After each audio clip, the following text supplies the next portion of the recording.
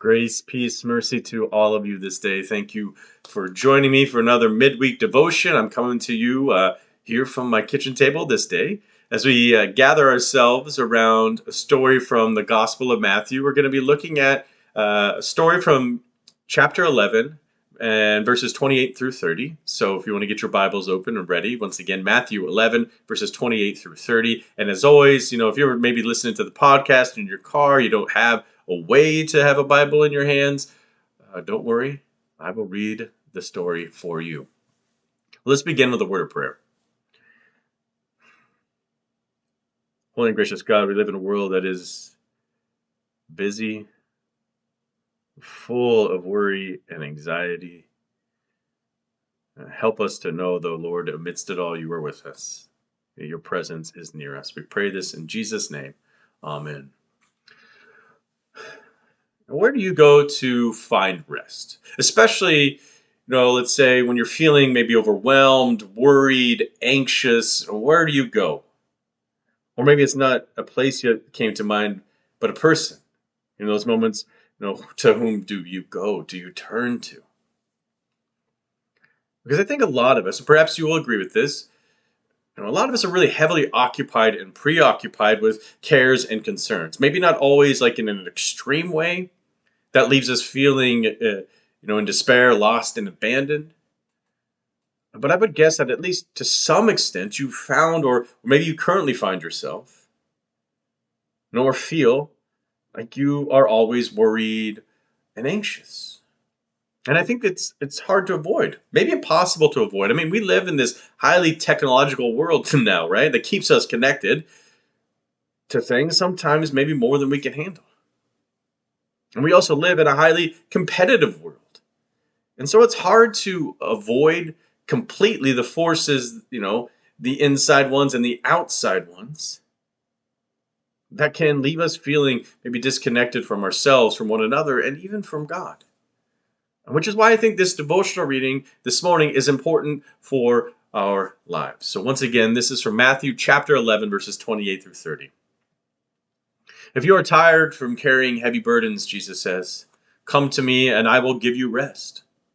Take the yoke I give you, put it on your shoulders and learn from me. I am gentle and humble, and you will find rest. This yoke is easy to bear. This burden is light. I think Jesus shares these words because Jesus, understood that life, well, it would not be an easy road to hoe. And Jesus understood that at times we would struggle, and we would experience loss in our lives, that there would be times that our lives would be shaken to the core of our faith. Jesus understood that we could have a hard time navigating this world and the lives we embody in it.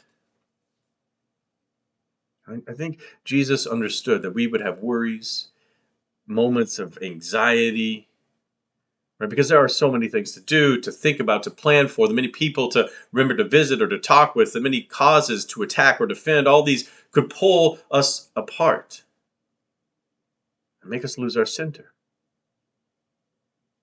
And Jesus understood that worrying causes us to be all over the place, but seldom at home, seldom at rest. Which is why he invited us to come to him, to return to God. Essentially saying to come home to God in times of worry and trouble. Jesus encouraging us this morning to lay down our burdens, worries, anxieties, to lay them on God, so that we can be set free to live, as God fully intends us and desires for us. As Henry Nouwen writes, one way to express the spiritual crisis of our time is to say that most of us have an address, but cannot be found there. God is our home. God is our place of rest. God is the one who promises to help us carry the burdens, the worries, the anxieties of our lives. God promising in Jesus to be a partner with us in this crazy thing called life. So what do you need to seek rest from?